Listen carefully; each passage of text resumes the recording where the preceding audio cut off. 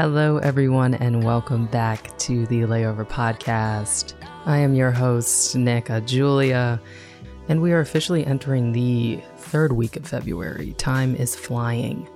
If you are not already subscribed to our weekly newsletter, I drop a book suggestion, a quote, and also a little excerpt about this month's theme every single week. So you can go to thelayover.com to subscribe, and also every single like, comment, share, recommendation to a family or friend helps. We appreciate you all so much. We are still taking submissions for February's theme, Body, and you can go to thelayover.com to submit. Without further ado, in episode 31, Tenny shares a story about dispelling past projections about her body that she unconsciously carried into the future. I hope you all enjoy episode 31 of the Layover Podcast, Marbles. My good friend Erica used to tell this joke that when God was making me, he was trying to throw clay at the front of my body, and I quickly turned around and most of it landed on my back. Erica tells this story in reference to my body shape. I have what fashion police like to call pear shape, where I ain't got much to work with at the top and just a little bit more at the bottom. It took me a long time to accept this body that I've been graciously given. I moved to the U.S. from Nigeria at the age of 9, and as most precarious immigrant parents, I was only allowed to hang out with the kids at church.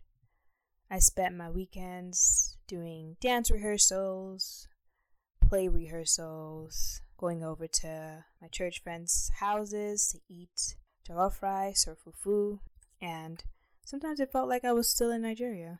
During one of these dance practices at church, I was gathered with a group of about 10 preteen girls like myself, and we were learning the dance from our dance instructor, who I will call Auntie Grace. At the end of our dance routine, right before we were headed home, Auntie Grace pulled most of the girls aside. She pointed to each one of them and said, "You come here, you come here, you come here." At the end of her prompting, there were only 2 girls left who she didn't ask to come here. It was me. At that time, I was 13 or 14 years old. And then there was Abby. Abby was 10. And so Abby and I were left on the side while all the other girls were gathered in a circle and Auntie Grace telling them something. I heard a little bit of what she said, but afterwards I asked my friend, "What did Auntie Grace tell you guys?"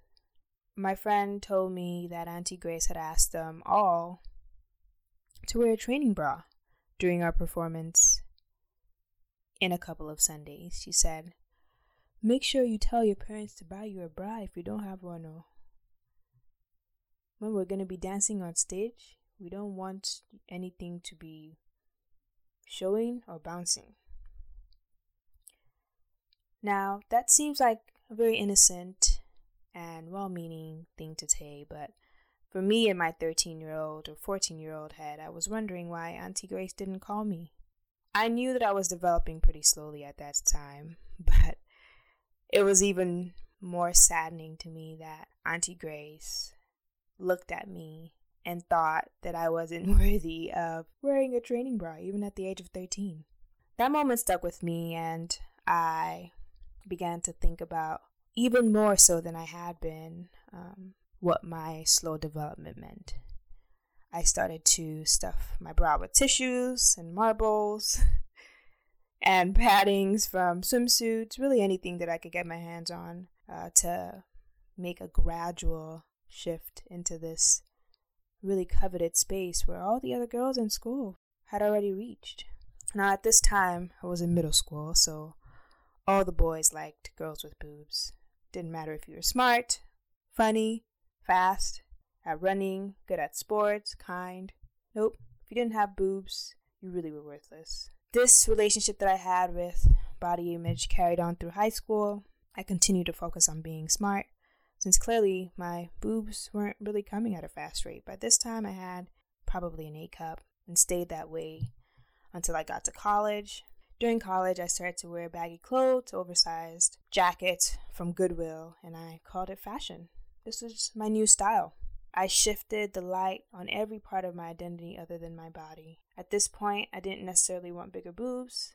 I had accepted that my body was not one to be desired or celebrated, so why even bother? I continued to buy clothes that were too big for me.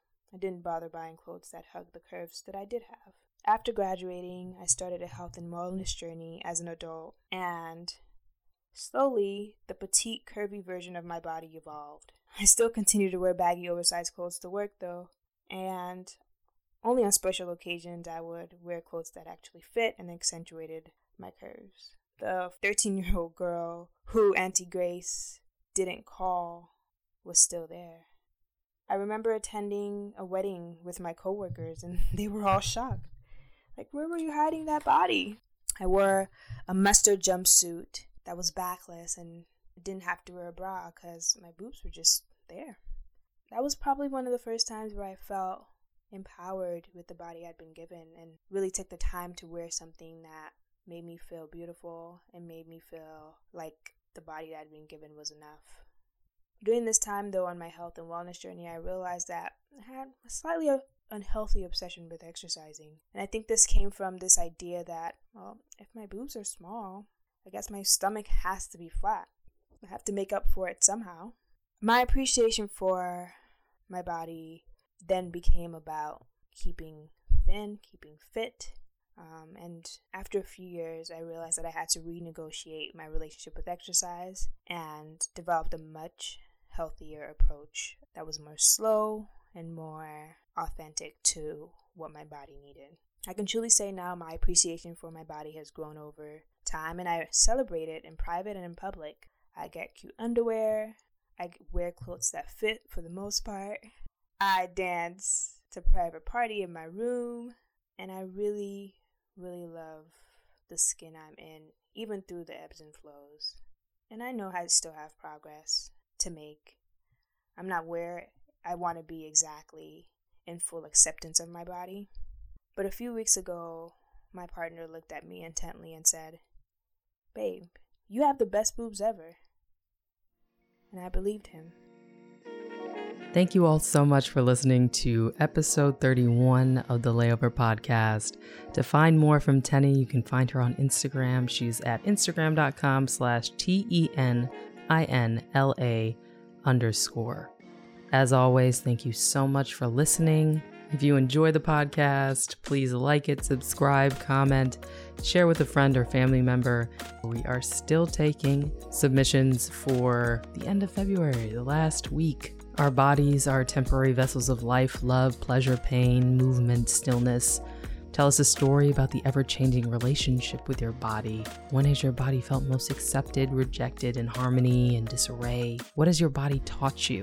And how can you learn to love our flesh without outside approval? We can't wait to hear your story. You can go to layover.com/submit. And we'll see you all next week for the new theme as well as the last story for February.